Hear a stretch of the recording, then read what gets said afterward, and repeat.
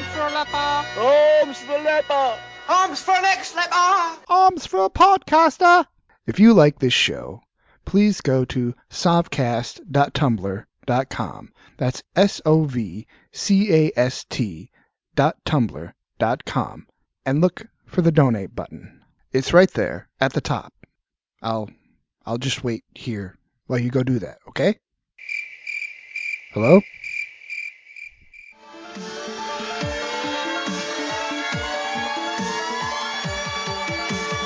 No pain, no gain. Welcome to Sovcast. I am your host, Jeff, and I am a Sov, or Seeker of Veritas. Veritas meaning truth. This time, I've got a little more than 2 weeks worth of news to go over because I finally went to Michigan to see my family for the first time in 5 years. So I'm going to forego the introducing of the segments and telling you what I'm going to talk about, and we're just going to get right into it. So, wait, what? There's good news? The Pope's pulpit pugilism. Pope Francis continued his week of politically charged sparring with the moneyed elites, commenting on Sunday that arms manufacturers who call themselves Christians are hypocrites. At a rally of thousands in the Italian city of Turin, the Pope unshrouded his belief that those who claim to follow the teachings of Christ but also manufacture weapons leads to a bit of distrust. The Pope followed his jab by crossing speculative investors, saying, "Duplicity is the currency of today. They say one thing and do another." Francis's comments come on the tail of the leak and subsequent release of his 192-page climate change encyclical on Thursday, in which he said that man-made climate change disproportionately affects the world's poor. And next, herd immunity wins over herd mentality in California. California Governor Jerry Brown just signed into law a controversial bill that will require almost all school children in the state to be vaccinated, unless they have a medical reason for opting out. The law means parents can no longer refuse to vaccinate their children for religious or philosophical reasons. The bill, SB 277, was a response to a large measles outbreak that originated at the Disneyland theme park in the state in December. Since then, more than 160 people across the United States have been diagnosed with the disease, the majority of them in California. The mandate has faced fierce opposition from anti-vaccine groups, which have been campaigning against the bill since it was introduced in February. They say a vaccine mandate is unconstitutional and overrides parents' rights to make decisions for their children. But do you really want to go back to the pre-vaccination child mortality rates, where it was just as an accepted truth that several of your children would never see their 18th birthday? I know I don't. The true aim of vaccination is what's called herd immunity, which means that the percentage of the population that is immune to a certain disease is so high that the disease has no vector to which it can affect people who can't get vaccinated due to compromised immune systems or age. Parents who choose not to vaccinate their children can still go to some private schools or engage in homeschooling. Governor Brown said he signed the bill in the interest of public health, making California the third and biggest state with such a mandate after Mississippi and West Virginia. Hashtag for every girl. Girl Scouts is hashtag for every girl. That means transgender girls too. The Girl Scouts have always been known for being more progressive than the Boy Scouts. In fact, they've had a long-standing policy of including transgender girls who want to participate in their organization.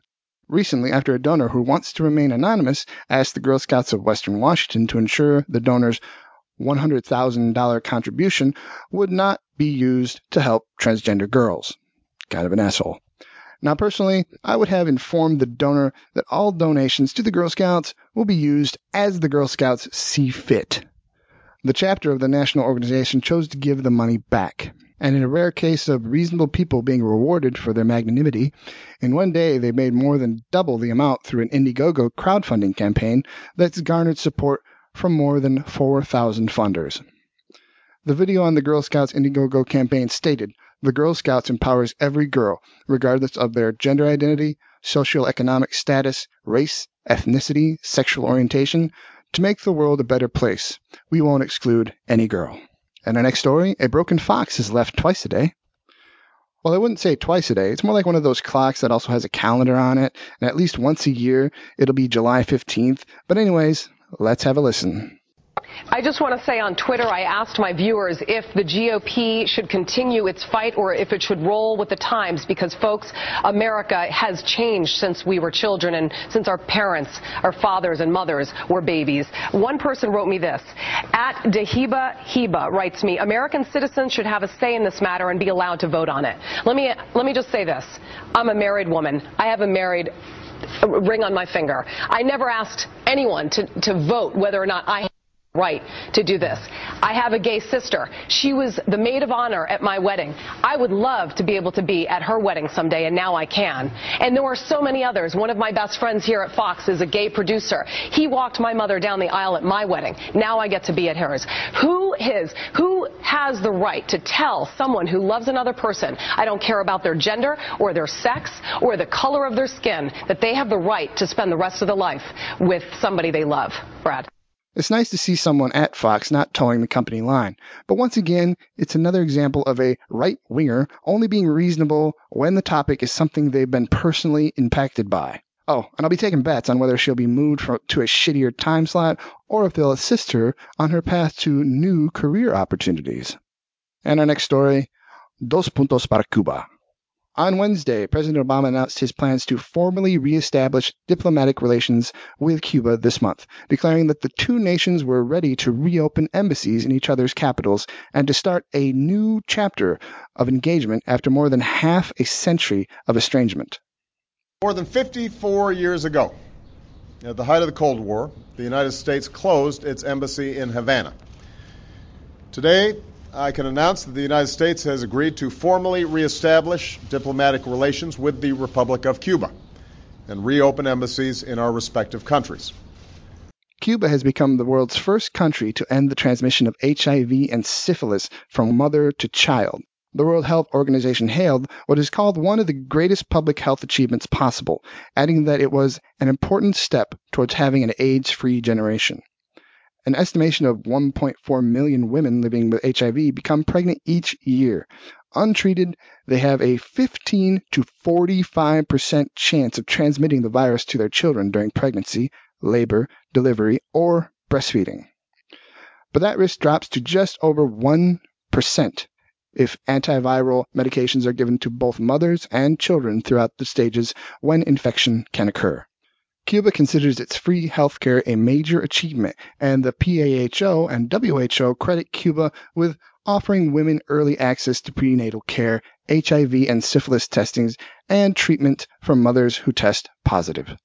This is a major victory in our long fight against HIV and sexually transmitted infections. Now, if a poor little country like Cuba can accomplish this with a single-payer system, just imagine what a single-payer healthcare system in the richest country in the world could accomplish. And our next story, finally seeing the forest from the trees. A Memphis City Council is taking a step in the right direction, unanimously voting to remove a monument of Nathan Bedford Forest. Forest is infamous for a Civil War massacre of 200 surrendering Union troops and for being the first Grand Wizard of the KKK. The Memphis City Council took steps last Tuesday to begin the process of removing the monument, and in a unanimous vote, the council approved a resolution for the removal of Bedford's remains from under a statue in his honor that currently sits in Health Science Park on Union Avenue. How do you say goodbye to someone like Nathan? You shit-kicking, stinky horse-smelling motherfucker, you! You dirt-eating piece of slime! You scum-sucking pig! You son of a motherless goat! Yeah, that's my message to you. Fuck you and kiss my ass. You're an emotional fucking cripple. Your soul is dog shit. Every single fucking thing about you is ugly. You are physically repulsive, intellectually retarded, vulgar, insensitive, selfish, stupid. You have no taste, a lousy sense of humor, and you smell. I don't like your jerk-off name. I don't like your jerk-off face. I don't like your jerk-off behavior. And I don't like you. Jerk-off. And our next story, the punishment should fit the crime, as long as that punishment is horrible. You always hear the old adage of the punishment should fit the crime, but I've noticed that it's only used when they want to imprison someone for life or when they want to execute someone. You never see, to quote Lee Camp, these ass-holier-than-thou supposed upholders of the law step forward to stop someone on their third strike from getting a life sentence for smoking a little weed. However, because of a travesty of justice, calls for reform are gaining traction. When Kalief Browder was 16 years old, he was unable to make a $3,000 bail on charges he stole a backpack. He ended up being held in Rikers for 3 years, beaten by inmates and guards alike, and held in solitary confinement for 3 fucking years before charges against him were eventually dropped. 3 years for something that should have landed him in some community service or at the very most a week or two in the clink. And let's not forget, in addition to guaranteeing the right to an attorney, the Sixth Amendment of the U.S. Constitution guarantees a criminal defendant a speedy trial by an impartial jury. This means that criminal defendants must be brought to trial for his or her alleged crimes within a reasonable short period of time after their arrests. 3 years does not sound very reasonable to me. So even though they violated Browder's rights, he was eventually released. But the damage to the 22-year-old Kalief Browder's psyche was already done, and he committed suicide last month from what I would guess to be severe PTSD from his experience. A thought just popped into my mind. I'm going to see if there's a study on prison-induced PTSD and recidivism.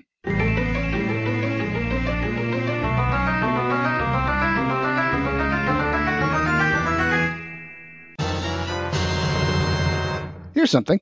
All praise be to mighty Google. Post-incarceration syndrome, or PICS, is a mix of mental disorders which include institutionalized personality traits resulting from the common deprivations of incarceration, a chronic state of learned helplessness in the face of prison authorities, and antisocial defenses in dealing with a predatory inmate environment. Apparently, I was partially right because the next symptom is post-traumatic stress disorder, or PTSD, from both pre-incarceration trauma and trauma experienced within the institution. And next, antisocial personality traits, ASPT, developing as a coping response to institutionalized abuse and a predatory prison environment. The next symptom, social sensory deprivation syndrome, caused by prolonged exposure to solitary confinement that radically restricts social contact and sensory stimulation. And finally, substance use disorders, caused by the use of alcohol and other drugs to manage or escape the symptoms of PICS, or post-incarceration syndrome.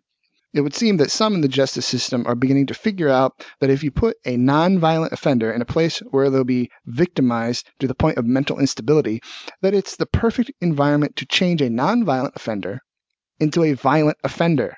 Under a new plan, thousands of New Yorkers accused of low-level or non-violent crimes won't face the prospect of raising cash for bail under a plan that seeks to keep such suspects out of the troubled Rikers Island jail complex. The $18 million city plan allows judges beginning next year to replace bail money for about 3,000 low-risk defendants with supervision options such as regular check-ins, text message reminders, and connecting them with drug and behavioral therapy. You could also just slap on an ankle bracelet if they want to make sure. Cash bail has long been criticized by inmate advocates for unfairly targeting the poor. Reforms were recommended by a mayoral task force last year after a mentally ill homeless man was unable to make $2,500 in bail for trespassing, and he died in a sweltering hot Rikers prison cell. Elizabeth Glazer, the mayoral's criminal justice coordinator, stated that, "I think the basic principle is that Kalief Browder and other cases have begun to signify this need for reform in the public eye. We want to focus on flight risks to be the determining factor to decide if someone will or will not be out. And it has to be flight risk, not money." Initial funding allows for as many as 3,000 defendants charged with misdemeanors or nonviolent felonies to bypass bail, letting them live with their families and keep their jobs, which is extremely important, while their cases wind through the courts. Officials say they would like to expand non-bail options to include thousands of more people. Releasing defendants to community supervision based on so-called risk assessment tools that gauge a person's threat to the public safety is increasingly done in cities and states throughout the country. About 10% of state, county, and city courts currently use some such tools to decide if a defendant is too risky to be released or if he qualifies for some level of supervision. Washington, D.C. is also considered a model for eliminating bail, though it still detains pretrial offenders deemed too dangerous to be released back into the community, which is the way it should work. Search iTunes for Sovcast. Subscribe, give a rating and a review, and keep an eye out for Super Gorilla. And now I have a news segment because sometimes there's more news than time. It's High Cyclic News. Come on in. Old Painless is waiting. Republican governor. Oh shit, whenever a sentence starts with Republican governor, it's likely not to end well. Republican Governor of Michigan Rick Snyder signed a law that will allow faith-based adoption agencies to cite religious beliefs as reasons not to serve potential adoptive parents. Boy, it sucks to see the state you grew up in turn redder and redder every year. You got red on you. You've got red on you. You got red on you. You got red on you. In a statement, Governor Snyder said that the new legislation is aligned with the state's existing adoption practices. However, critics of the legislation say the bill gives agencies license to discriminate against potential parents based on sexual orientation, religion, and marital status, while still being funded by taxpayers. The law allows agencies to deny services if they conflict with sincerely held religious beliefs. It also prohibits the state from taking any action against agencies that do so, including stripping public funds or otherwise discriminating against them. What the fuck ever happened to the separation of church and state? It's not supposed to be just a suggestion. It's the law of the land, dumbasses. Theresa Purcell was taking a commuter flight from San Diego when the agent at the gate told her it was too late for them to set up the ramp so she can board, even though she let them know ahead of time that she would need the ramp. Instead, Purcell had to get off her wheelchair and crawl all the way to her seat without aid, since it's against company policy to help because someone could get injured. The airline has apologized for the incident, but Purcell says that's not enough. She wants to make sure nothing like this ever happens again. Purcell's attorney wrote a letter asking for compensation, and the airline responded by saying, "Thank you for your letter of demand. On behalf of Theresa Purcell, American Airlines will not be issuing any compensation for your client's injury claims." Maniacal laugh. Maniacal laugh. Maniacal laugh. Maniacal laugh.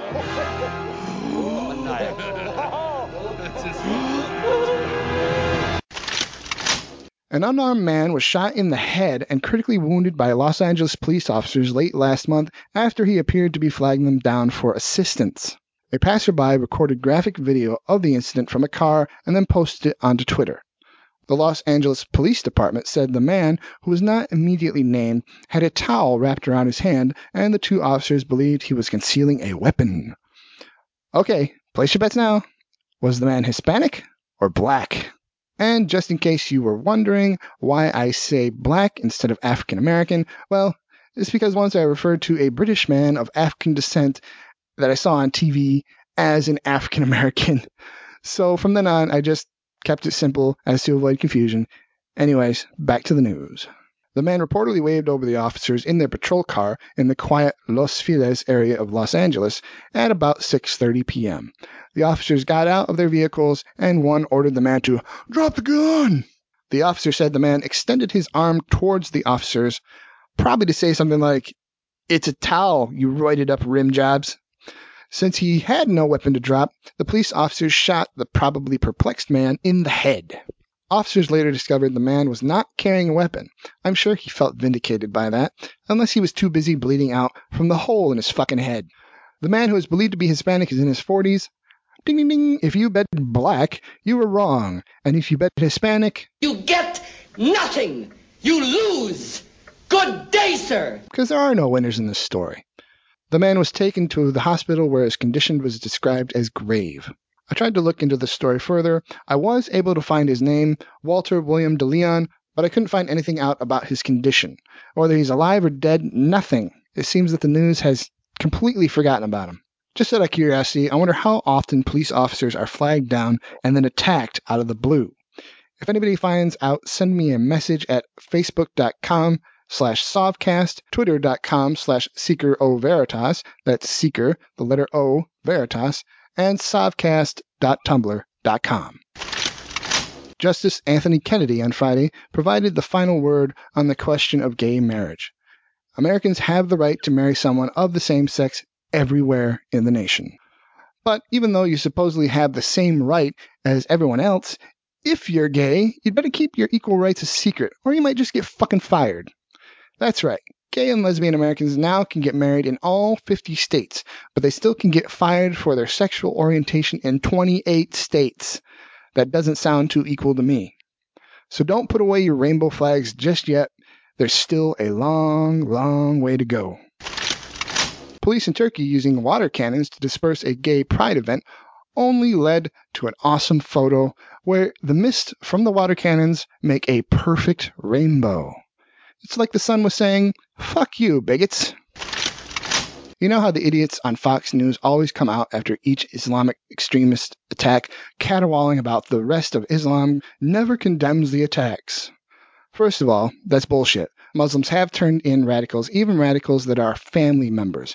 FBI operative Craig Montel was sent to spy on Muslims as an agent provocateur, but was thrown out and reported to his handlers for extremist behavior.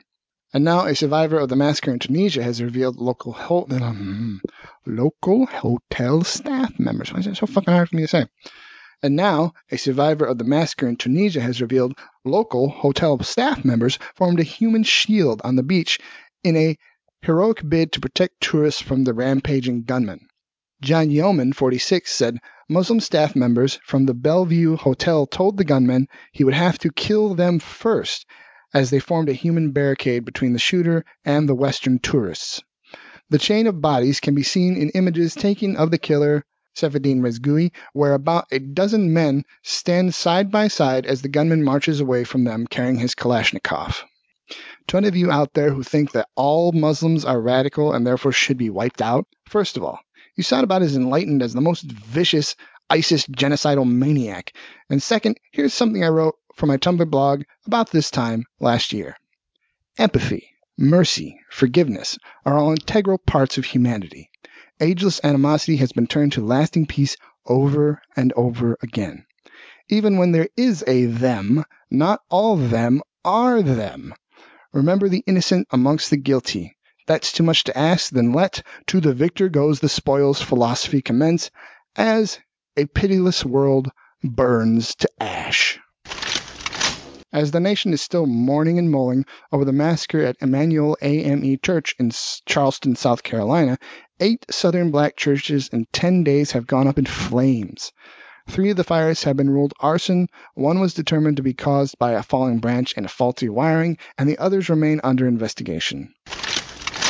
So the fast-track plan to pass the Trans-Pacific Partnership has run into a new wrinkle after an amendment passed in the Senate. Slavery. Yes, really, slavery.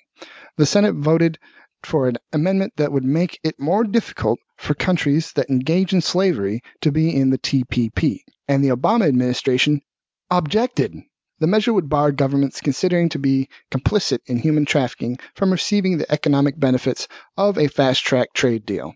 Menendez, the author of the provision, has described it as a human rights protection that will prevent U.S. workers from competing with modern-day slave labor. The administration has pushed against the provision, saying it would prevent Malaysia from participating in the deal, and eliminating incentives for the country to upgrade its human trafficking enforcement. Human rights advocates strongly support the language that passed the Senate, but the president argues that if the U.S. doesn't cut trade deals with these partner countries, China will, to U.S. disadvantage. The State Department's human trafficking analysts of Malaysia describe the country as a destination and, to a lesser extent, a source and transit country for men, women, and children subjected to forced labor and women and children subjected to sex trafficking. The department cites forced labor problems in Malaysia's palm oil industry, and nonprofit groups have noted similar abuses in the Malaysian electronics industry. The State Department reports said Malaysian public officials may profit from trafficking. The president does not want an anti-slavery position in what he calls the most progressive trade deal of all time, because it would keep a country noted for its egregious slave trade out of the treaty. We're not going to object to slavery because a country that openly engages in it might trade more with China than us. My solution to countries that still practice slavery is, you ain't got no trade if you got you some slaves. But really, folks, this whole TPP thing is doomed to disaster. The TPP will boost our economies, lowering barriers to trade and investment, increasing exports, and creating more jobs for our people, which is my number one priority. The TPP will also help achieve my goal of doubling U.S. exports, which support millions of American jobs. In a larger sense, the TPP has the potential to be a model, not only for the Asia-Pacific, but for future trade agreements. I want to thank all my fellow leaders for their partnership and their commitment to making the TPP a reality, which will be a win for all our countries. So, again, I'm confident that we can get this done. Together we can boost exports, create more goods available for our consumers, create good jobs, and compete and win in the markets of the future. Ladies and gentlemen, thank you very much for your outstanding work. Thank you. What you just said is one of the most insanely idiotic things I have ever heard. Everyone in this room is now dumber for having listened to it. May God have mercy on your soul. Baltimore authorities are investigating after photos emerged appearing to show a sign inside the door of a police van that read, "Enjoy the ride, 'cause we sure will." The sign appears to be referring to a police practice called a rough ride, a dark tradition of police misconduct in which suspects, seated or lying face down and in handcuffs in the back of a police wagon, are jolted and battered by an intentionally rough and bumpy ride that can cause serious injury and, in several cases, death. The photos are circulating amidst simmering tensions over a so-called rough ride that led to the death of Freddie Gray in police custody, which set off protests and riots in Baltimore this year. Prosecutors say Gray suffered a critical neck injury in April after being handcuffed and shackled, but not seatbelted, in the back of a Baltimore police transport van that made several sudden stops and turns. 6 police officers have been indicted and charged connected to his death. The Lone Star Philosophy. If you don't like history, just rewrite it. Social studies books for Texas public schools will minimize the importance of slavery in the Civil War and omit any mention of both Jim Crow and the Ku Klux Klan. Lessons covering the Civil War will list the reasons behind the conflict as being sectionalism, states' rights, and slavery, in that order, which if you looked into it, the sectionalist concerns was the right to own slaves. The states' right concern was the states' right to allow slavery, and the slavery concern was concerned with, well, assholes wanting to own other human beings. As a Business Insider noted, the new textbooks come 5 years after the State Board of Education revised the curriculum. Republican board member Pat Hardy stated at the time that he considered slavery a side issue of the Civil War, which leads me to the conclusion that Pat should not be connected to anything with the word education. The Texas State Board of Education making decisions about the future of education is kind of like one-ply toilet paper, or fat guys at a buffet. It's bound to be ugly, and it's sure to get messy. The nation's largest Latino advocacy group says it invited every presidential candidate to the annual La Raza convention. Democrats Hillary Clinton, Martin O'Malley, and Senator Bernie Sanders all plan to appear. The Republican Party is in a lot of trouble with Latino voters. The Hispanic vote provided gigantic leads to President Barack Obama in both of his presidential elections. After 2012, some Republicans tried to reverse the downward trend. A great way to reach out to Hispanic voters would be to attend the upcoming National La Raza Convention. Can you guess how many of the 2016 Republican hopefuls will be there? Out of the 16 Republicans running for the president, not a single one plans to attend. A move to which I suspect the Hispanic voters will respond, El Partido Republicano puede comer mierda.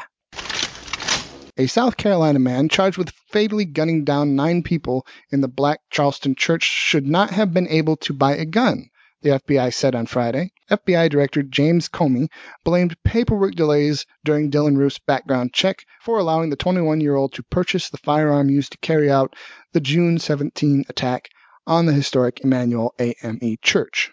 FBI officials say South Carolina church murderer Dylan Roof was on a federal list of drug users that should have barred him from buying guns.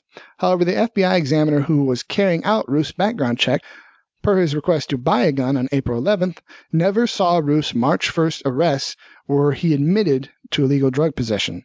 The law only required a 3-day waiting period, which was not enough time for the drug background check to go through. If the wait time would have been longer, it is unlikely that Dylan Roof would have been able to purchase the handgun used in the crime. I think it's time to extend the wait period. Now, before you start bitching, be honest. If you're in such a bad situation that you can't wait more than 3 days to get your handgun, you need to seek police protection. Come on in. Old Painless is waiting. And now it's time for Hard Thrusting News. Why do I call it Hard Thrusting News? Because it's hard to find a news story where someone isn't getting fucked. You get up and howl about America and democracy. Well, a very, very heavy divertation. It's hard to talk when you're teabagging. Fucking Bill O'Reilly sucks! Tonight's forecast, dark. Continued dark tonight, turning to partly light in the morning. I'm Ron Burgundy. Go fuck yourselves. Hey, what's happening, man? Once again, I'm going to play you a clip from the Culture Dig podcast. This is the Dope Box, guys. Who shall start us off? Go ahead. Which one are you go-aheading? Jim or one who's already talking. Yeah, why don't you go ahead? Oh, okay. Well, guys, I gotta tell you this, man. Being on Facebook, and for those of you who don't know, the Culture Dig Facebook is run by me, Buchanan, and I apologize if I post lame things, but sometimes it's just slow news days, man. But for the most part, I think I put some interesting things out there. But every time I get, I'll get some articles from certain people post on a Facebook feed.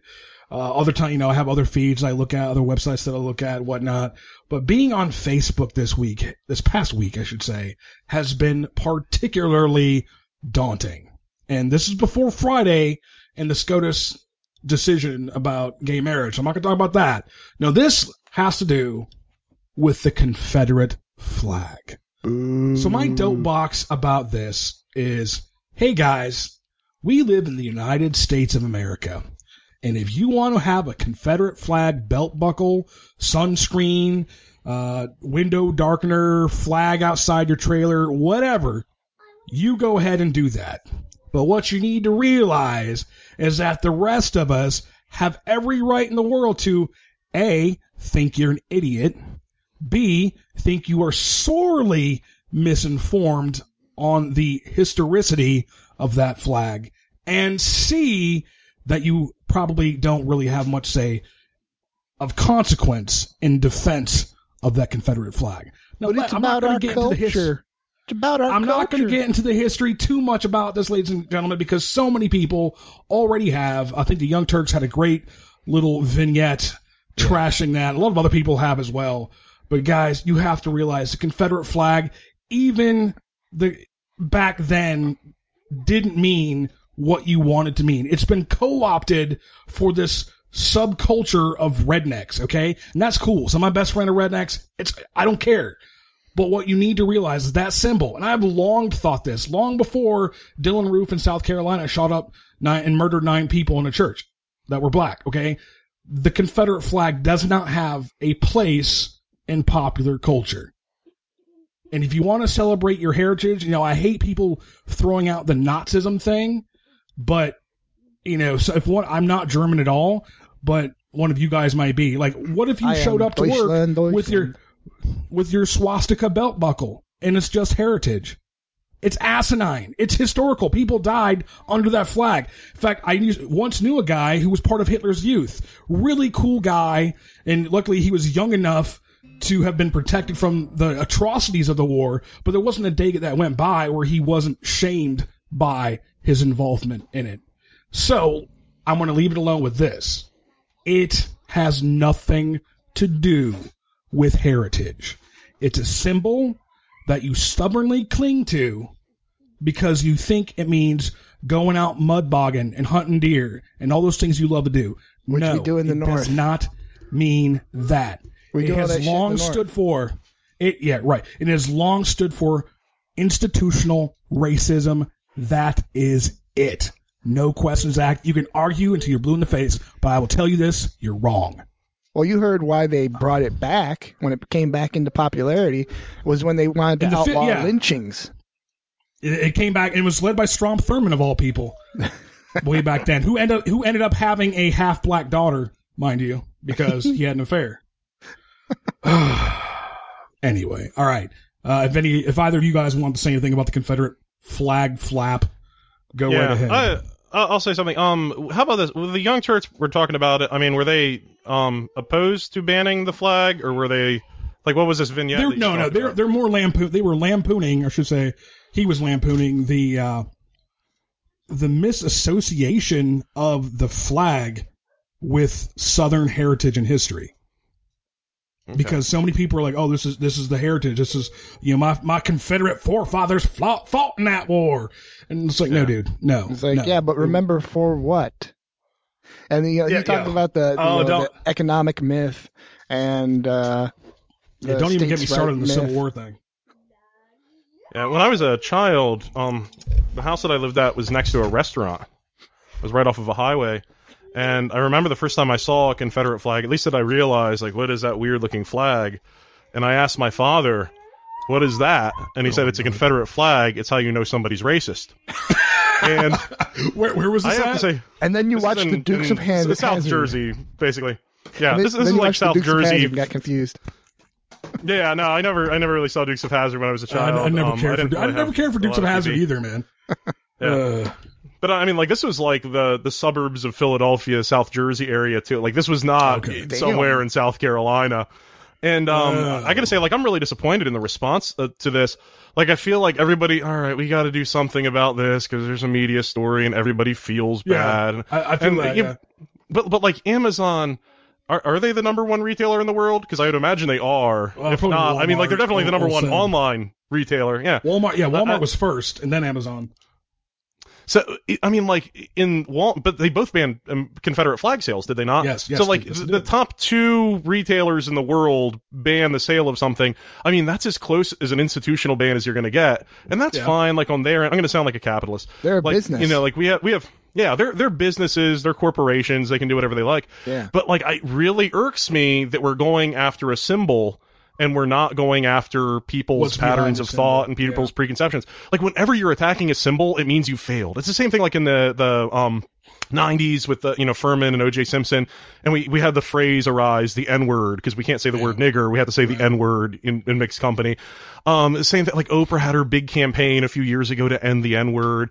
We have the R-word campaigns, and it's like, it's not a word, it's not a symbol, these are patterns of thought, and I hate that it's being taken out. Like, if we can just get rid of every Confederate flag in the world, all of our problems will be solved. I don't know.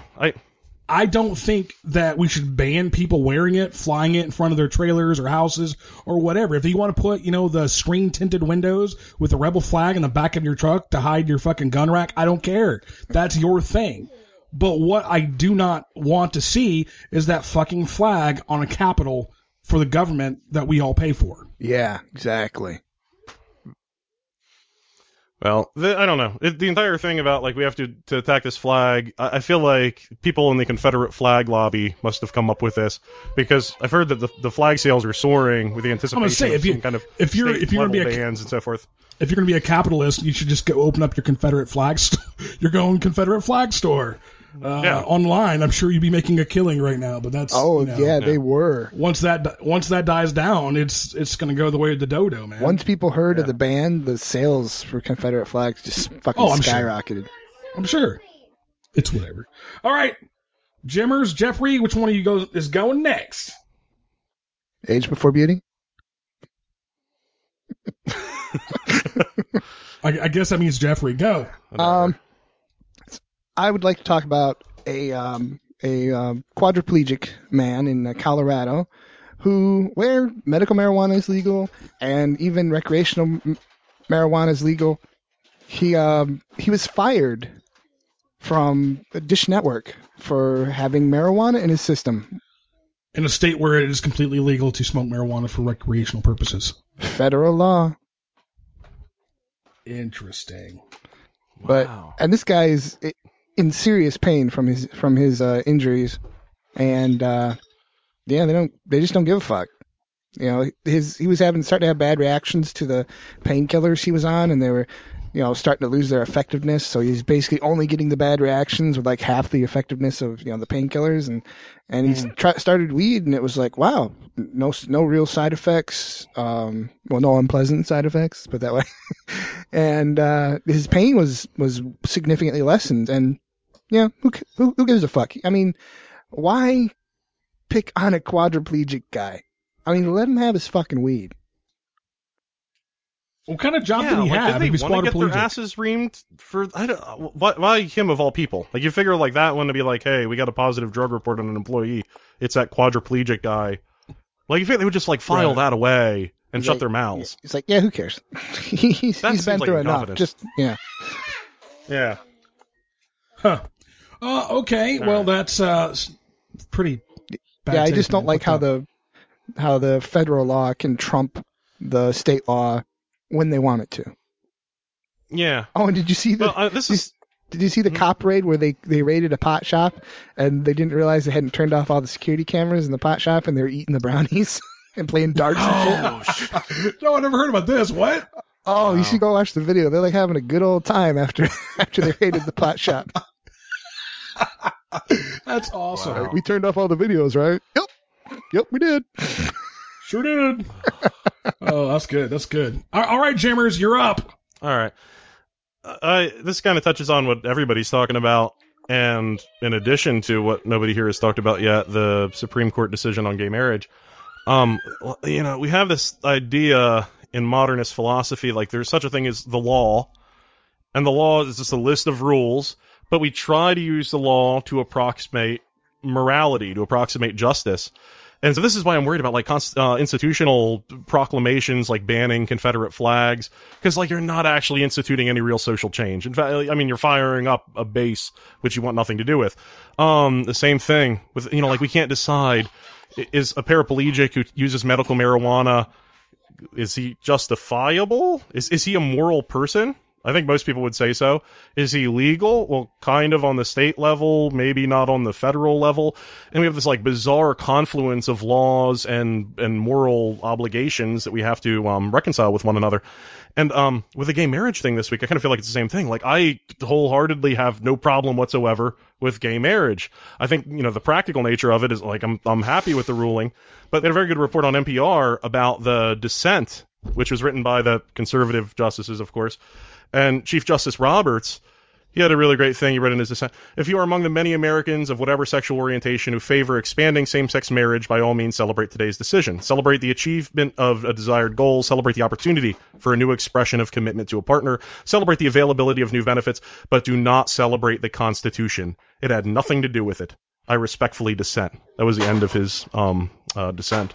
Scalia commented similarly, basically saying that this is a kind of weird, new, bizarre interpretation of the 14th Amendment. Is this really a good federal decision? Maybe not so much. It may not be so much constitutional, even though the practical end is that it does something really positive. Basically, I feel like it's a lot like Obamacare. Like, is Obamacare a good idea? Probably. Is it constitutional? Almost certainly not. So it's a weird rereading of the 14th Amendment. I'm not sure that this is going to be really even that great long run, because how many states still had not legalized gay marriage in some form or another? I think it was down to 17. 13. 13, yeah. 13? Yeah. I mean, like, Alabama had gay marriage, did they not? I mean, this is something that was just working its way across the country, even if it was going through federal appellate courts and so forth. But, like, it was going to happen. It had overwhelming mass support anyway. And by doing this, making this decision, it gave everybody a great day to celebrate, and they all got to use the rainbow flag filter on Facebook, and the White House got to light up. And Hillary, who'd opposed gay marriage for about 30 years, got to change her logo to a rainbow for a day. Whereas our man Bernie Sanders has supported it since 1972. Go Bernie. Which is a really good point, because, did you ever hear the Terry Gross interview with Hillary, where she talked about gay marriage? It was about a year ago, I guess. Nope. And she was talking about how, like, well, I couldn't support gay marriage for the last 20 years because nobody supported gay marriage. I'm like, there are people who supported gay marriage over the last 20 years. Oh, Get the hell out. So it's this weird revisionism. Same thing with like the war in Iraq. People, well, everybody thought Saddam Hussein had weapons of mass destruction. We had to go. I'm like, no, they didn't. No, people, this is revisionism. So I think, it's a great day to celebrate. Is it a moral decision? Yes. Is it a legal decision following the letter of the Constitution? It probably is a stretch at interpretation, but so be it. Okay, so you mentioned Antonin Scalia. I don't know if you've heard about this, but Slate.com did a Scalia insult generator. Have you heard about this? No. Only from you. Only from me. It's called the Antonin Scalia sick burn generator, because Scalia is, number one, he's pretty far out there anyway, but he's also known for these like overly intellectual dissents, and I very much got the sense of that in reading his dissent of the Supreme Court decision last Friday. But this generator on Slate.com is actually culled from the real true life writings of Scalia. And so while you guys were talking, I put in your names to this generator. Are you ready? Good. Okay, hold on. Waiting for my RAM to catch up here. Car Ramrod. Is that a Super Troopers reference? Yes. Yes, it was. Nice. Okay, Jeff, this one is yours. Okay. One would think that Jeff's sentiments are a threat to American democracy. Never mind. All right, make sure to bleep out my last name, though. Okay. Let me some of the... shit. What's Jimmers? I'm trying to get there. It's being super fucking slow. This is what happens when you have too many programs open. So, like, what is the point of this? Like, it pulls out some text of one of his dissents or decisions. It sounds like really dramatic. Yeah. And inserts your name in it. Because it's funny, because he came after the decision against gay marriage for trying to sound overly dramatic and of histrionic, historical importance. He was basically poking fun at Kennedy's majority opinion. Like, dude, that's your thing. You're making fun of him for your thing. Anyway, right, yeah. One would think that Jimmer's mindset is pure applesauce. Come on. That makes me feel like I could go be a Supreme Court justice. Like, you figure that'd be really special. Well, hey, this is what I was saying. Here's part of Scalia's dissent. I'll just read a really quick answer. But he's talking about, like, the Supreme Court itself. And he says, take, for example, this court, which consists of only 9 men and women, all of them successful lawyers who studied at Harvard or Yale Law School. 4 of the 9 are natives of New York City. 8 of them grew up in East and West Coast states. Only 1 hails from the vast expanse in between. Not a single Southwesterner, or even, to tell the truth, a genuine Westerner. California does not count. Not a single evangelical, Protestant of any denomination, strikingly unrepresentative character of the body voting on today's social upheaval would be irrelevant if they were functioning as judges, answering the legal question, and so on. So I'm like, that's a good point. Like, this is a really not diverse court. Like we talk about Sotomayor, or we're talking about, like, women on the Supreme Court, but I'm like, every single one of them is from Harvard or Yale. Yeah. Most of them are from New York City. I mean, that's funny you brought that up, because when this decision came out, that was actually one of the things I wanted to research myself, was where these judges were from. So it's interesting that you bring it up. They're basically from, East Coast. You have Alito from New Jersey, which you would think would be more of a liberal place, but of course, it's the same place that elected Chris Christie, who just announced for candidacy for president. I don't know if you've heard that. Anyway. Oh, really? That should be right for comedy. Oh, that whole Republican field is rife for comedy. Very true. Oh, my God. Anyway, and it's like, Bernie Sanders came out with a video, I think it was an interview yesterday. Like, he really thinks he has a chance to win the White House, and I'm really beginning to think that, he might. Because if you look at that Republican field, I mean, it's a comedy sketch. And then if he can just get ahead of Hillary Clinton, then, he does really have a solid chance. Anyway, sorry, that's if you notice, there. what's that Gandhi quote? First they ignore you, which they ignored Bernie Sanders. Then they fight you. Now that they're acknowledging him, they're kind of making fun of him. And then you win. Yeah. Yeah, that's true. Mm-hmm. That's true. Anyway, we just completely derailed that train of thought. But, the Supreme Court justices don't really represent the geographical areas where they're not from very well. Like Jeff and I come from Michigan, which is, historically been a blue state. It's gotten much more purple in the last 10 or so years. Yeah. But, I actually had to go. I went back and looked to see if there was a Supreme Court justice from Michigan. I think there's like one. There's like one from Tennessee, and for the by and large throughout the history of the Supreme Court, it really is East Coast dominated institution. Okay. All right. I think that's gonna wrap it up, guys. That's the dope box, eh? Yep.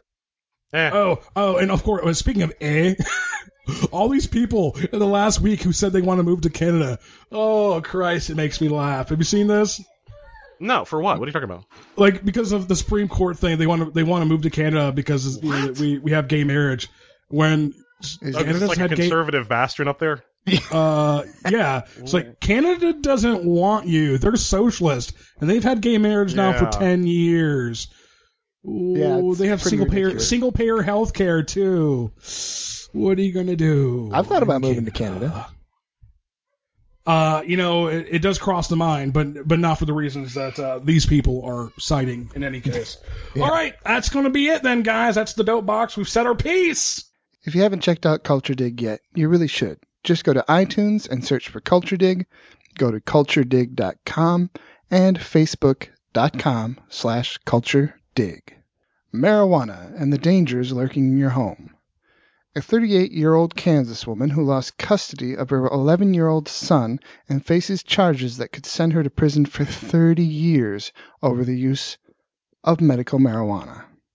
Shona Banda, who has a severely debilitating case of Crohn's disease, now prepares for the fight of her life.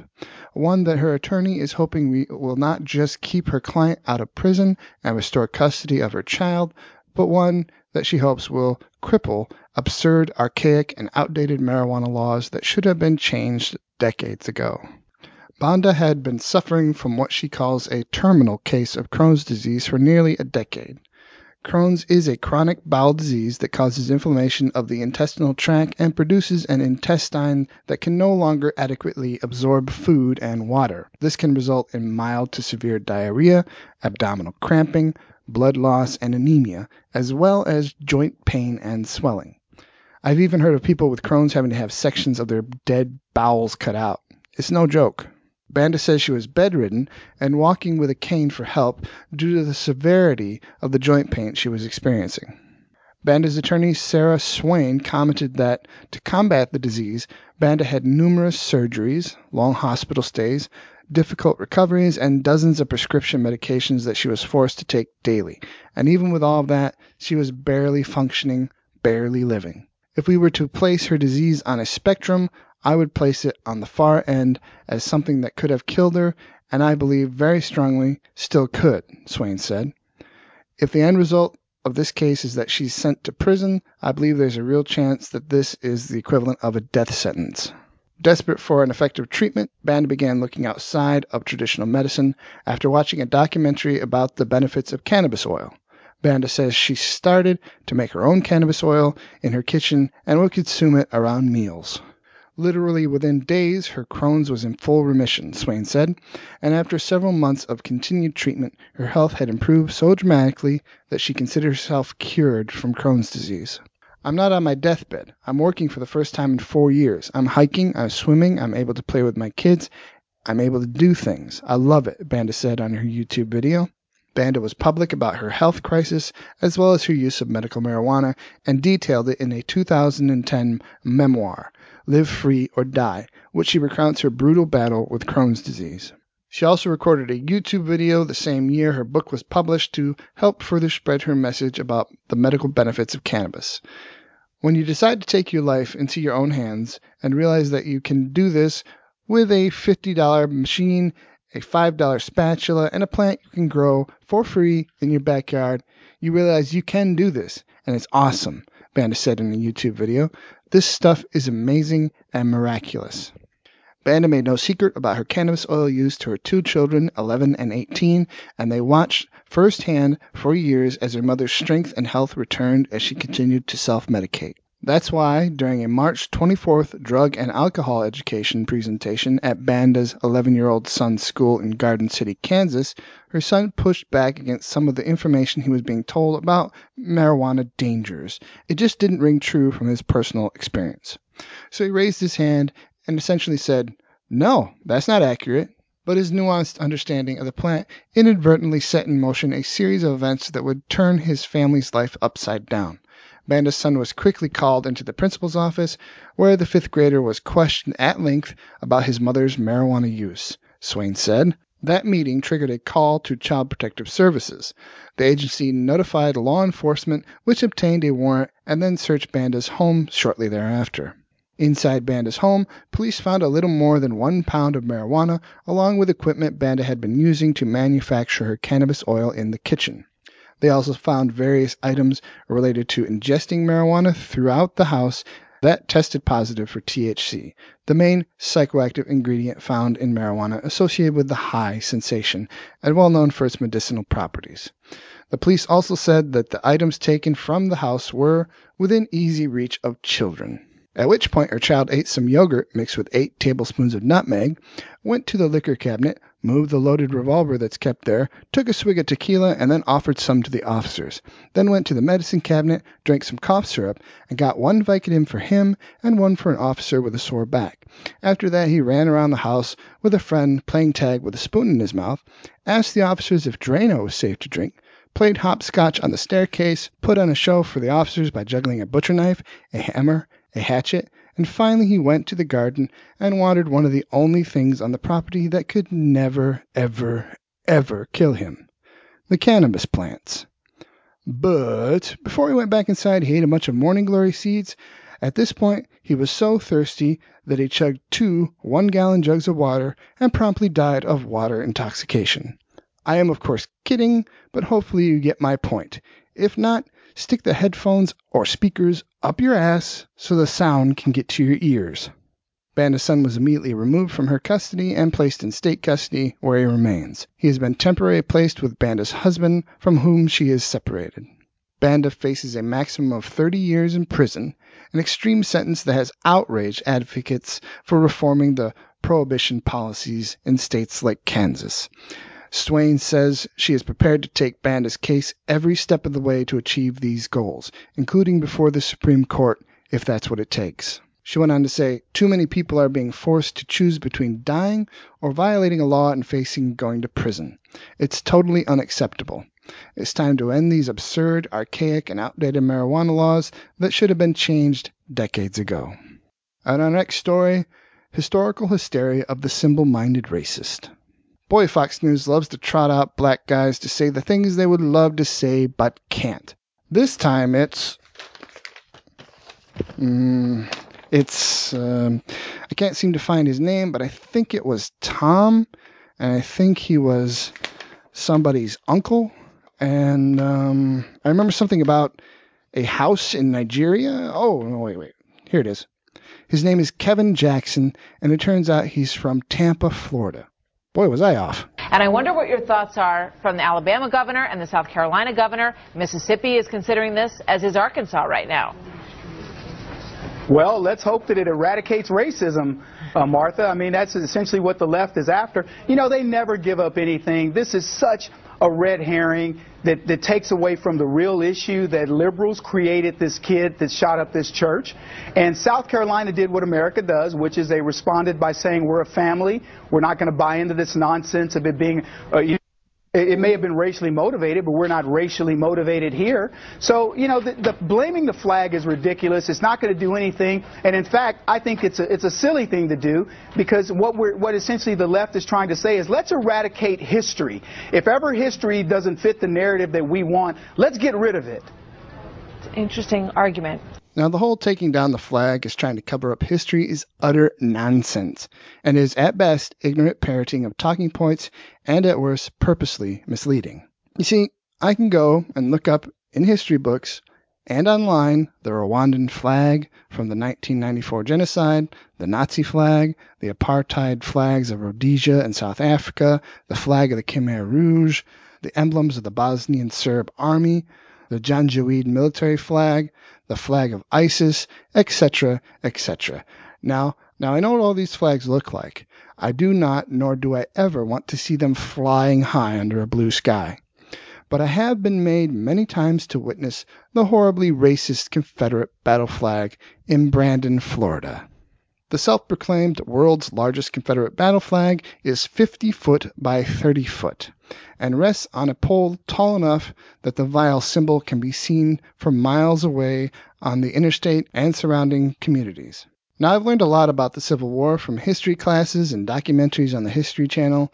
I know the history that the Confederate battle flag stands for, including its use by the KKK, and have known so for many, many years before my eyes were ever accosted by the abhorrent thing. It flying high does not inform me of any new historical facts. It only informs me that there are still many who cling to the outdated racism it stands for. Racism that belongs only as a cautionary curiosity in history shows, books, and museums. These same history shows, books, and museums should be the final resting place for this abomination of a flag, so we never need to suffer it to block one photon of sunlight ever again. As long as you're not a racist piece of shit, it's time to pick a new symbol, people. You could try what we do in the North.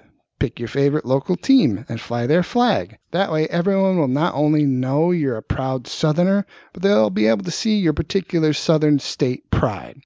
Or we could just forgo symbols and all the dick and flag waving like George Carlin said. I consider them to be symbols, and I leave symbols to the symbol-minded.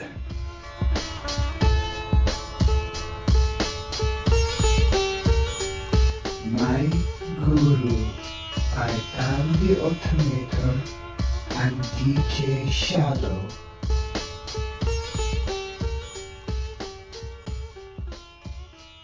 Now it's time for Alimentary Graduate. The joke here is, if you came out of the alimentary canal, it means you're a piece of shit. You know, you really are an asshole. Why don't you just shut up and sing this song, pal?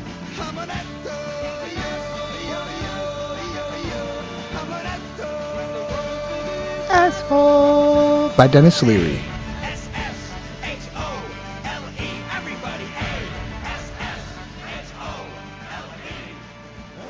Our first co-pieces of shit are the dishonorable judges Horacio Piombo and Ramon Sal Yargues.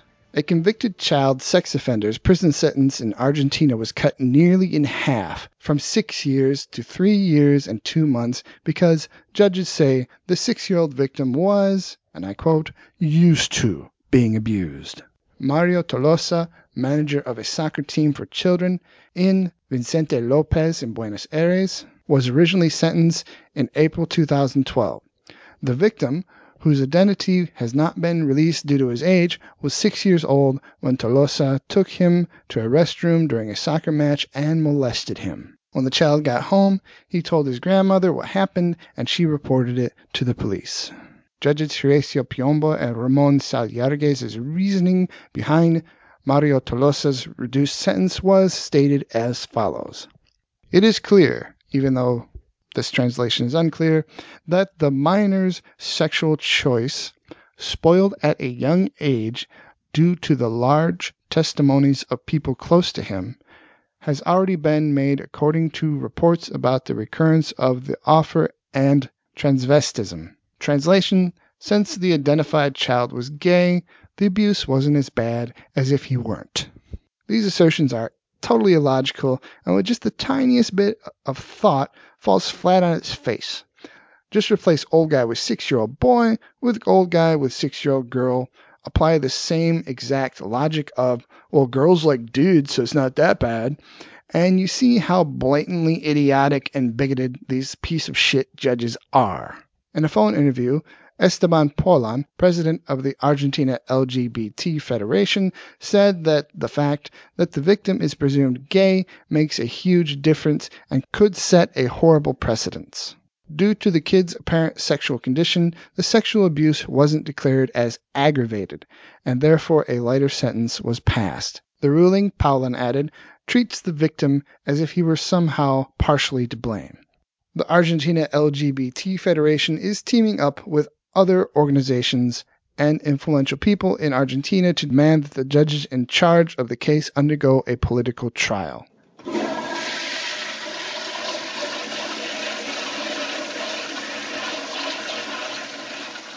Next, Donald Trump is a racist, bigoted, 4-time financially and full-time morally bankrupt piece of shit. When Mexico sends its people, they're not sending their best. They're not sending you. They're not sending you. They're sending people that have lots of problems, and they're bringing those problems with us. They're bringing drugs, they're bringing crime, they're rapists, and some, I assume, are good people. You assume? This time your assumption just makes an ass out of you. Me? I assume that most people are good, and as numerous studies over the past 100 years have shown, immigrants are less likely to commit crimes or be behind bars than the native born, and high rates of immigration are not associated with high rates of crime. This holds true for both legal immigrants and the undocumented, regardless of their country of origin or level of education. And what does Trump get for his blatantly racist remarks? Well, due to the fact that the GOP voters are the most bigoted group in America, Trump has taken the lead in the Republican presidential primary. I can hear a few hamster wheels squeaking away, but I thought the KKK and the neo-Nazis were the most bigoted groups in America. True, but riddle me this. Do you really think the KKK and the neo-Nazi members vote for the Democratic Party? So the piece of shit Trump is now top of the pile. But just remember that every rain cloud has a silver lining, or at the very least, there's a chance some asshole might get struck by lightning. NBC is ending its relationship with Trump, canceling his reality TV show The Apprentice, and both NBC and the Spanish-language Univision TV network said they will no longer air his Miss USA or Miss Universe pageants, and he has lost tons of sponsorship deals, and store clothing lines bailed on him. So hopefully he gets what he deserves and not the presidency of the United States.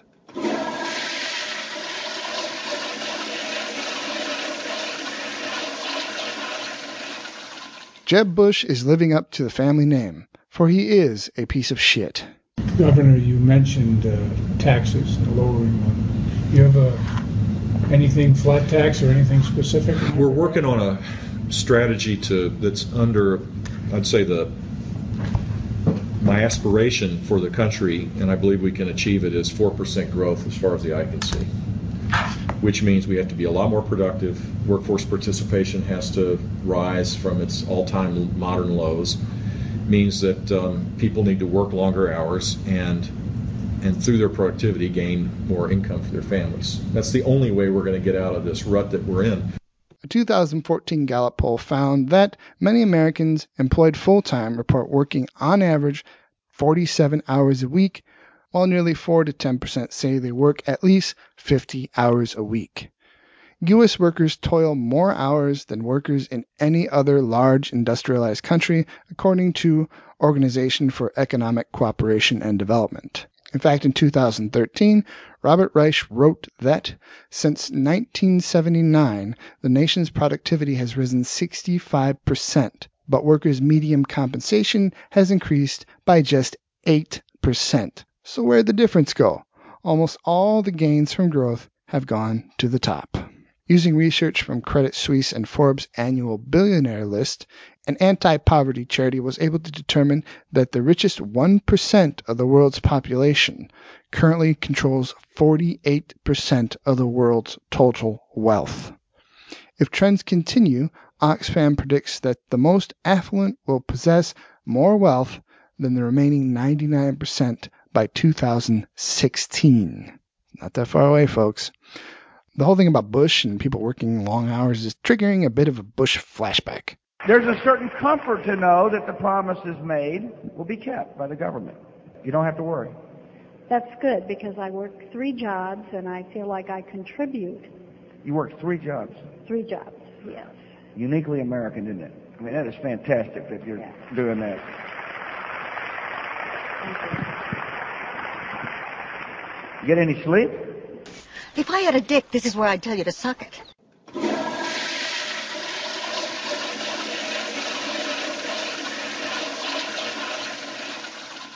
And our next contestant is legally a piece of shit. Oakland County Circuit Judge Lisa Gorcyca. Gorcyca sentenced 3 children to juvenile detention until age 18 for refusing to have a relationship with their father. In a ruling that's flat out bizarre, a judge sentenced 3 kids, 15, 10, and 9, to a juvenile detention facility for being in contempt of court for refusing to go to lunch with their father. The kids were punished for not submitting to the judge's demands that they foster a healthy relationship with their dad. The judge told the eldest child in court during the latest episode in a bitter family feud that has included allegations of abuse and fear of parental kidnapping that there is no reason why you do not have a relationship with your father. Your father has never been charged with anything. Your father has never been convicted of anything. Your father doesn't have a personal protection order against him.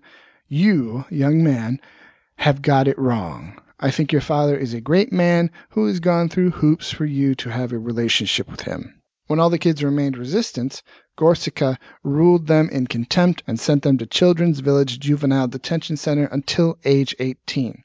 The trio has reportedly since been separated from each other as well as from both of their parents, who aren't even allowed to visit. This judge is fucking insane. With the emotional damage such a sentence and separation is likely to cause, the chances these kids will end up well-adjusted, happy, productive members of society plummets. Let me reiterate that the children's ages are 15, 10, and 9. If they serve a full sentence of until their 18th birthday, that's a sentence of 3, 8, and 9 years respective in a juvenile detention center. Early in the show, I talked about PISC, or post-incarceration syndrome.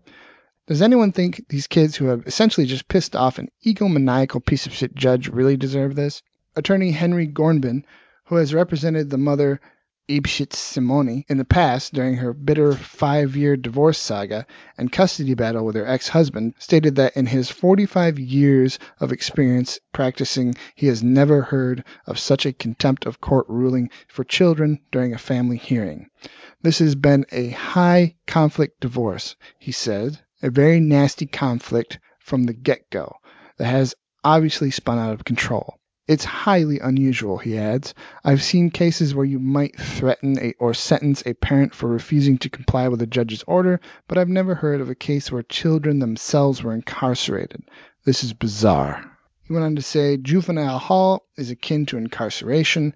They'll probably be in a low threshold area and hopefully not exposed to anything that would put them at risk, but the kids will be housed among other kids under 18 who have been sent there for committing real crimes. The children, who have been held in detention for over 3 weeks now, don't even have a review hearing until September 8. I hope the children are released before any permanent damage is done to their psyche, and I'd like to see both sets of parents sue the shit out of this piece of shit judge. And as far as visitation rights go, you can order the mother to let the father visit with the children, but if the children aren't ready, they really shouldn't be forced. Unless the father did something horrible, then the kid should eventually come around on the idea of seeing him.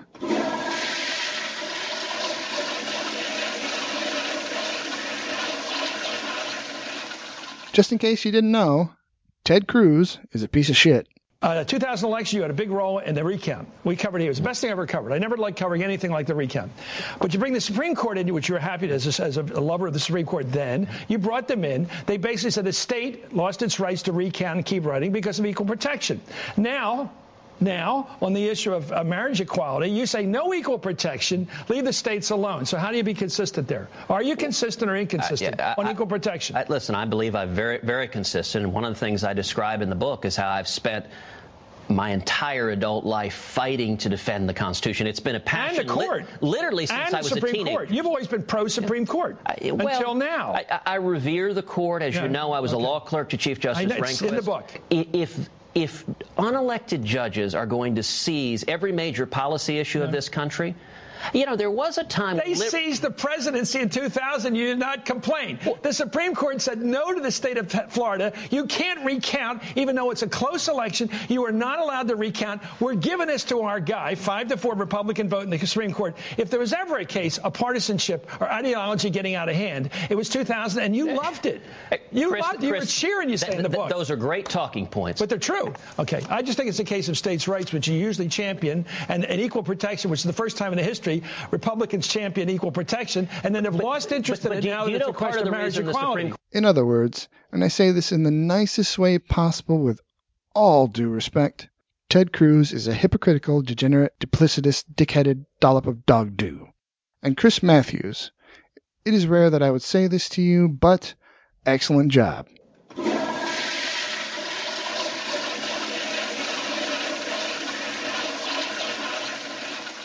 David Barton is an ass-holier-than-thou piece of shit.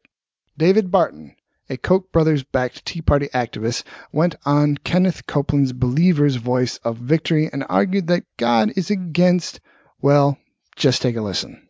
Retirement is not a biblical concept. No, it is not. That is a pagan concept that comes from the Babylonian system. If you want to live in Egypt, you want to live in Babylon, great, retire.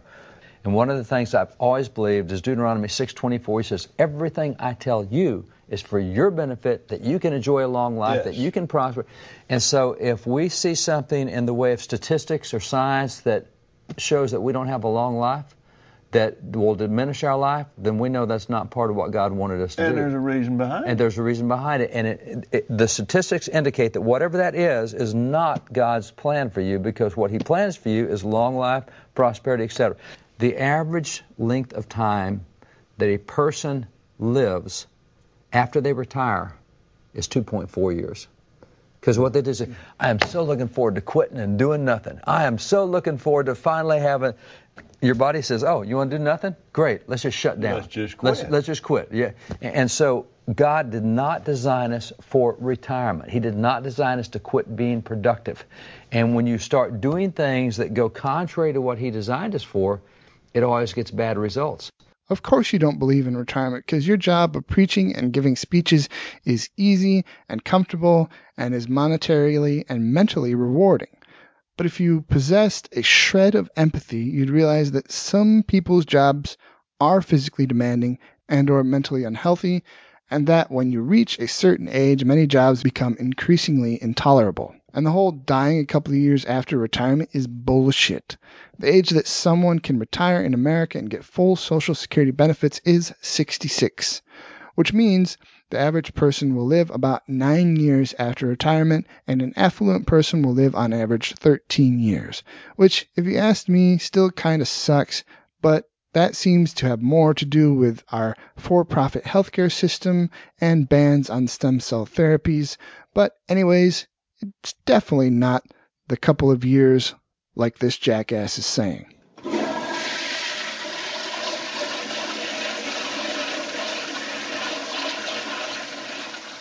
And our last piece of shit is Mohammed Yusuf Abdulaziz.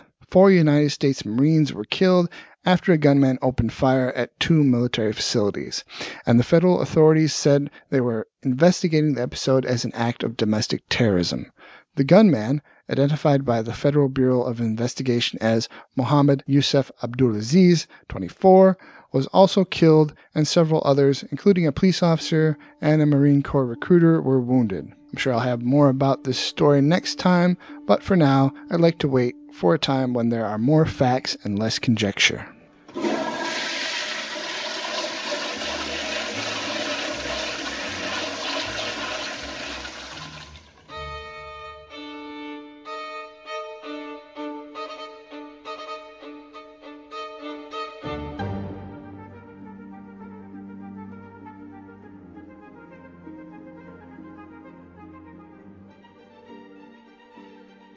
And now it's time for Oedipal Earth.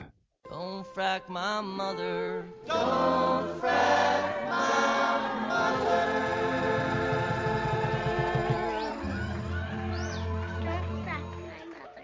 Your mother gets all hot and bothered every time I drill her. ExxonMobil, the world's biggest oil company, knew as early as 1981 of climate change 7 years before it became a public issue, according to a newly discovered email from one of the firm's own scientists. Despite this, the firm spent millions over the next 27 years to promote climate change denial. The email from Exxon's in-house climate expert provides evidence that the company was aware of this connection between fossil fuels and climate change and the potential for carbon-cutting regulations to hurt its bottom line over a generation ago. Factoring that knowledge into its decision about an enormous gas field in Southeast Asia, the field off the coast of Indonesia would have been the single largest source of global warming pollution at the time. Exxon first got interested in climate change in 1981 because it was seeking to develop the Natuna gas field off Indonesia. I wonder if they called it Natuna because once Exxon was done poisoning the water, there would be Natuna.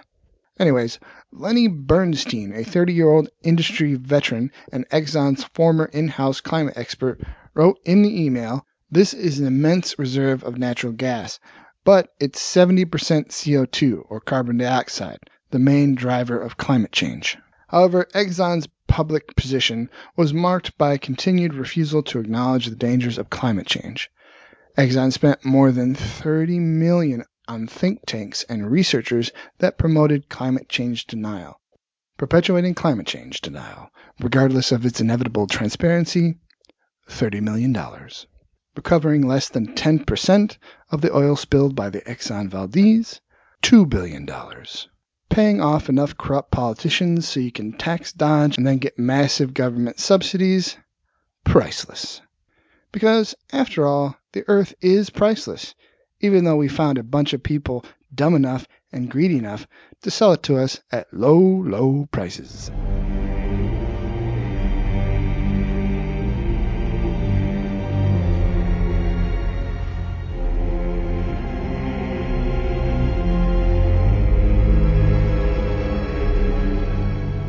And now it's time for my science, history, and technology segment I call Cool Shit.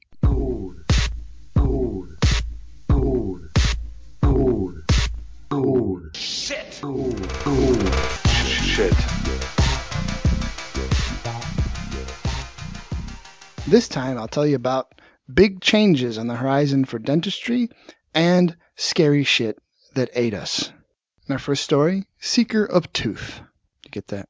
I'm Seeker of Truth. After recently needing to undergo a couple of root canals, here's my PSA to anyone who practices martial arts or other contact sports and powerlifters: wear your mouthpiece.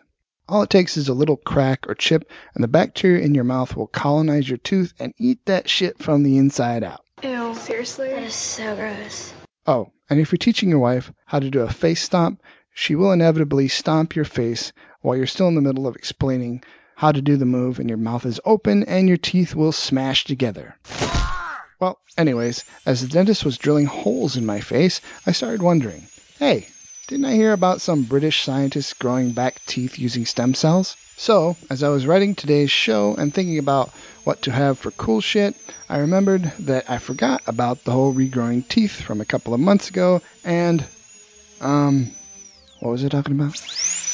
Oh yeah, teeth. Back in 2013, research published in the Journal of Dental Research and led by Professor Paul Sharp, an expert in craniofacial development and stem cell biology at King's College London's Dental Institute, describes an important preliminary step towards the development of this method by sourcing the required stem cells from patients' own gum. Boy, speaking of teeth, that was a mouthful. Research towards producing bioengineered teeth, also called bioteeth, aims to grow new and natural teeth by employing stem cell technology, which generates immature teeth primordia, that mimic those in the embryo. These can be transplanted as stem cell pellets into the adult jaw to develop into functional teeth, given the right circumstances and programming. Programming? Ah, yes, excuse me, doctor, but are these Windows, Linux, or Mac teeth? Despite the very different environments, embryonic teeth primordia were found to develop normally in the adult mouth. What is required is the identification of adult sources of human epithelial and mesenchymal, or stem cells, that can be obtained in sufficient numbers to make biotooth formation a viable alternative to dental implants. Now that the researchers successfully isolated adult human gum tissue from patients at the Dental Institute at King's College London and used this to get epithelial stem cells, these adult stem cells could then be combined with the embryonic stem cells of mice that form teeth and transplant this combination of cells into mice. The researchers were able to grow hybrid human-mouse teeth containing dentine and enamel, as well as viable roots. Epithelial cells derived from adult human gum tissue are also capable of responding to tooth-inducing signals from embryonic tooth mesenchyme in an appropriate way to contribute to tooth crown or root formation following in vitro culture. But wait, hold the presses. We have a new contender. I could have been a contender. Dr. Jeremy Mao, the Edward V. Zagario Professor of Dental Medicine at the Columbia University Medical Center, has unveiled a growth factor-infused three-dimensional scaffold with the potential to regenerate an anatomically correct tooth in just 9 weeks from implantation. By using a procedure developed in the university's Tissue Engineering and Regenerative Medicine Laboratory, Dr. Mao can direct the body's own stem cells toward the scaffold, which is made of natural materials. Once the stem cells have colonized the scaffold, a tooth can grow in the socket and then merge with the surrounding tissue. You know you have some serious ADD when the whole time you're reading something so cool, you can't stop thinking, I wonder if Dr. Mao is a member of some kind of university board, maybe even the chairman.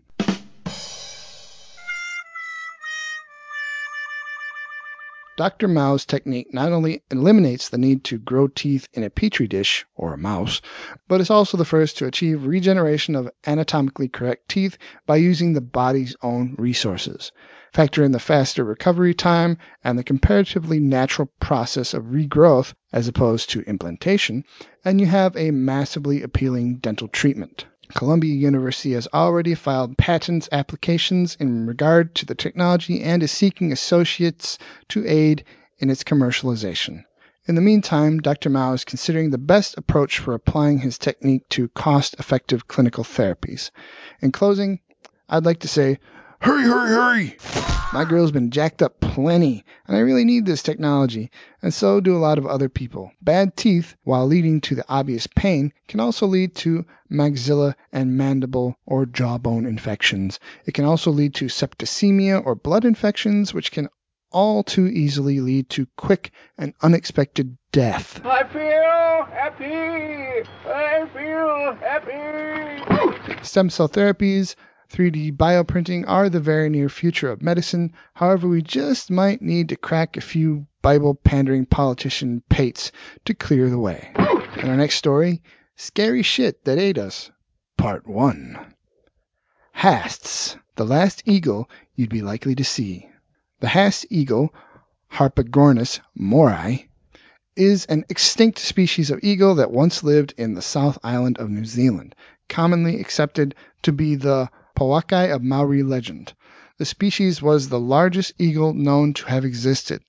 Its primary prey was suspected to consist of moa, a 12-foot-tall, 510-pound flightless bird, making even a large human an easy target. Haast eagles became extinct around 1400 when the Maori people hunted its major food source, the moa, to extinction, and cleared much of its dense forest habitat. Haast's eagles were once the largest known true raptor. Female eagles were significantly larger than males. A comparison to living eagles of the Australasian region result in an estimated mass in Haast's eagles of 25 pounds for males and 31 pounds for females. One source estimated the largest females could have scaled more than 36 pounds. They have a relatively short wingspan for their size.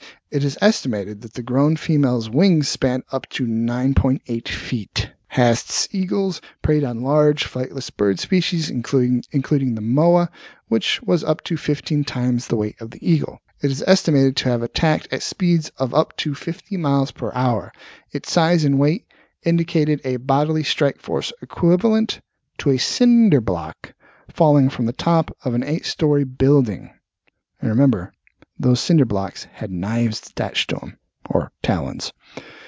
Its large beak also could be used to rip into the internal organs of its prey, and then death from blood loss would soon follow. The talons of the Haast eagle were similar in length to those of the harpy eagle, with a front talon length of 1.93 to 2.42 inches and a hallux claw of up to 4.3 inches. Compare that to the 3 to 4 inch long claws of the grizzly, the 2-inch claws of the polar bear, and the 4-inch long claws of the Siberian tiger, which has the largest claws of any big cat species.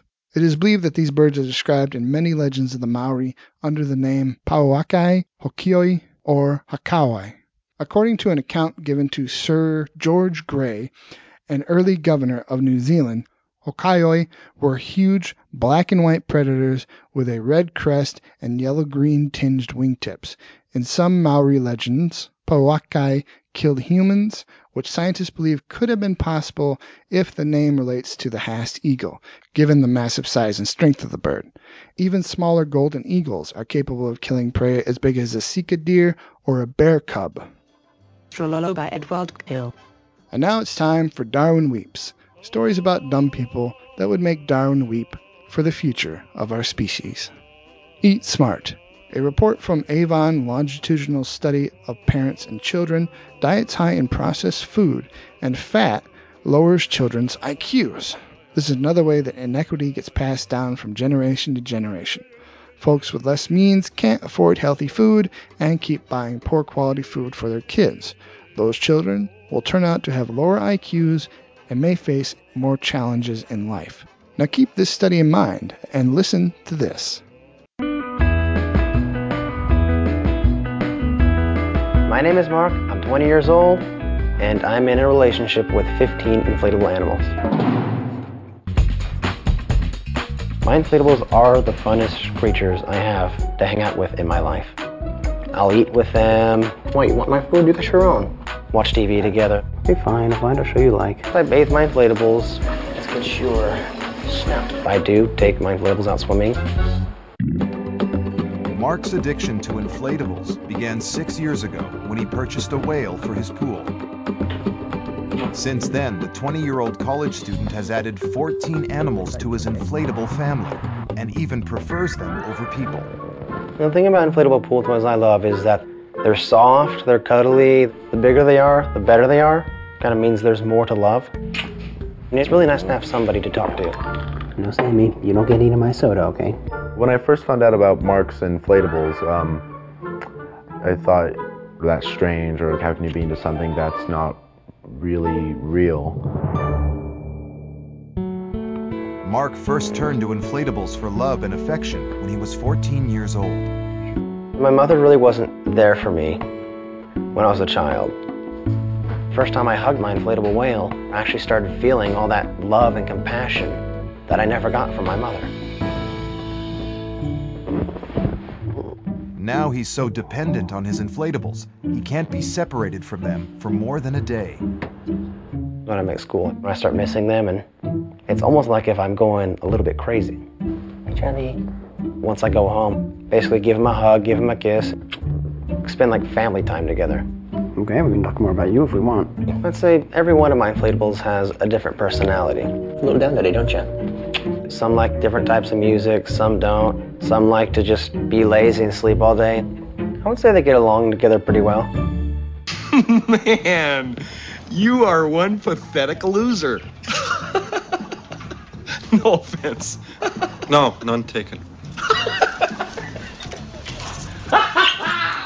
Now, they never showed a blow-up sex doll, but I bet the odds are about 100%. Either that or his inflatable orca has a blowhole. Next story, Trapped in the Net. In the latest example of the country's troubling obsession with the virtual world, a 20-year-old named only as Mr. Zhai collapsed onto the pavement outside an internet cafe in China. When paramedics arrived to take the goggle-eyed man to the hospital, he reportedly told them, "Leave me alone and turn on the computer for me. I want to surf the net." Mrs. Wang, a cleaning lady at the cafe, said she had seen the young man stagger out of the building following a 2-week online binge during which he had chain-smoked, repeatedly dodged showers, and eaten almost nothing. He told me that he was feeling a little dizzy and hadn't eaten for a day and that he would go out to get some food. She went on to say he couldn't stand up on his own, so I helped him. He was quite smelly by then. Mr. Zhai then collapsed into a heap on the ground outside. China now has 649 million internet users, according to the government's figures, but also has an estimated 24 million internet addicts, many of them teens. Earlier this year, a teenager from Jiangsu province was reported to have chopped off his hand in an attempt to cure his addiction. Holy shit. Dao Ran, who runs a famous Beijing boot camp for internet-obsessed teens, said such tactics would not work. I fear he will become addicted again. I hope the teen eventually tries a new tactic, because with its current tactic he's using, he only has another 3 chances, as long as he can type with his feet. Mr. Jia told reporters he had run away from home after being hooked on online role-playing games, including World of Warcraft. I'm Baba Wattas. World of Warcraft. He went on to say, I found confidence in this virtual world. I predict the guy won't find a life until the internet has interactive smell sampling and reproduction capabilities. At least it would force this guy to take a shower, and it would also hopefully stop people from tweeting in the bathroom. And now, they're not important, but they are funny, weird, entertaining, or at least good enough to make it into the news. It's not noteworthy news. Our first story, Orale Schmucks. A group of men barricaded a gay pride parade wearing Jewish prayer garments and holding up anti-gay signs. Although the men were holding signs reading Judaism prohibits homosexuality with the logo of the Jewish Political Action Committee, the men were clearly Hispanic. They were Mexican day laborers protesting because they were paid to protest. An actual member of the Jewish Political Action Committee readily admitted that they paid the protesters and claimed they were filling in for younger men who would normally do the protesting. The rabbis said that the Shiva boys shouldn't come out for this because of what they would see at the parade. Interesting Freudian slip in my mind. The rabbis are worried about the yeshiva boys coming out at a gay pride parade. Interesting. Our next story, I thought Portland was a nice city. Who knew there were so many dicks? A specter is haunting Portland. The specter of dildos. Hundreds of dildos have recently started appearing on city power lines, prompting numerous complaints to the city and several delighted Twitter posts. Wait, dildos still exist? Man-made extinctions have even happened before. I guess we hunted the dildo into extinction. But fear not, penile perilled Portlanders, because officials say the synthetic schlongs pose no immediate threat. The spokesman for Public Utilities Portland General Electric said he did not believe the rubber products posed a fire hazard. Still, area power companies would prefer you didn't use their lines to drape dangling dastardly dildos. The temptation may be there for tittering, a Pacific Power spokesman told the Oregonian, but we want to keep the lines as safe as possible. Yeah, and what about the children? One look at the phony fat fella phalluses. Once they reach their teens, there'll be a lot of length let down luckless lads and ladies. And in other news of a nitwit nature, the terror of a gay pride parade horrified CNN news anchors, but plugged a hole in a slow news day. On Saturday, during coverage of a gay rights rally, CNN ran a segment with an alarming message. According to the Chiron on the bottom of the screen, ISIS flag spotted at gay pride parade. Maniacal laugh. Maniacal laugh. Maniacal laugh. Maniacal laugh.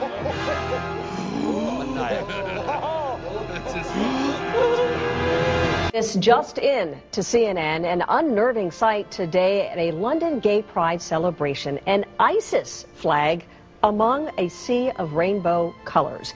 CNN International assignment editor spotted the flag and was able to snap these pictures.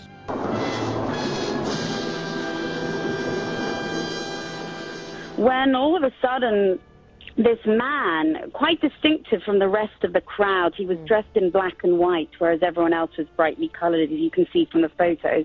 This man dressed in black and white was waving what appears to be a very bad mimicry, but a clear attempt to mimic the ISIS flag, the black and white flag with the distinctive lettering. I mean, if you look at the flag closely, it's clearly not Arabic. In fact, it looks like it could be gobbledygook. But it's very distinctive, the ISIS flag. No, it's not gobbledygook, but it can lead to a form of Santorum. Look up Santorum on UrbanDictionary.com if you dare.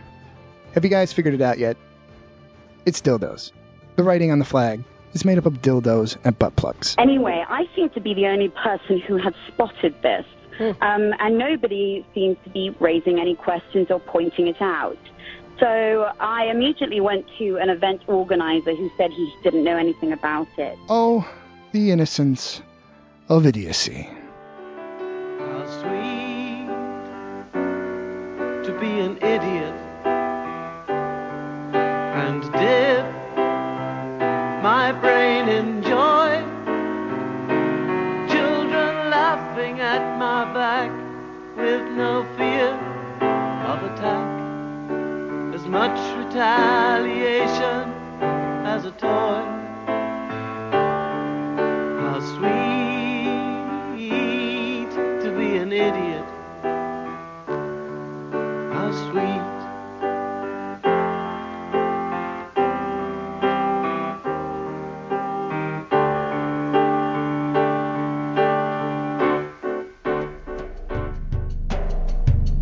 And that's it for our show today, ladies and gentlemen. Thank you for joining me.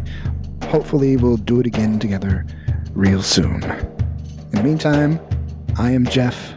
I am a seeker of Veritas. Check out my Tumblr page at sovcast.tumblr.com. That's SOVCAST.tumblr.com. Thank you.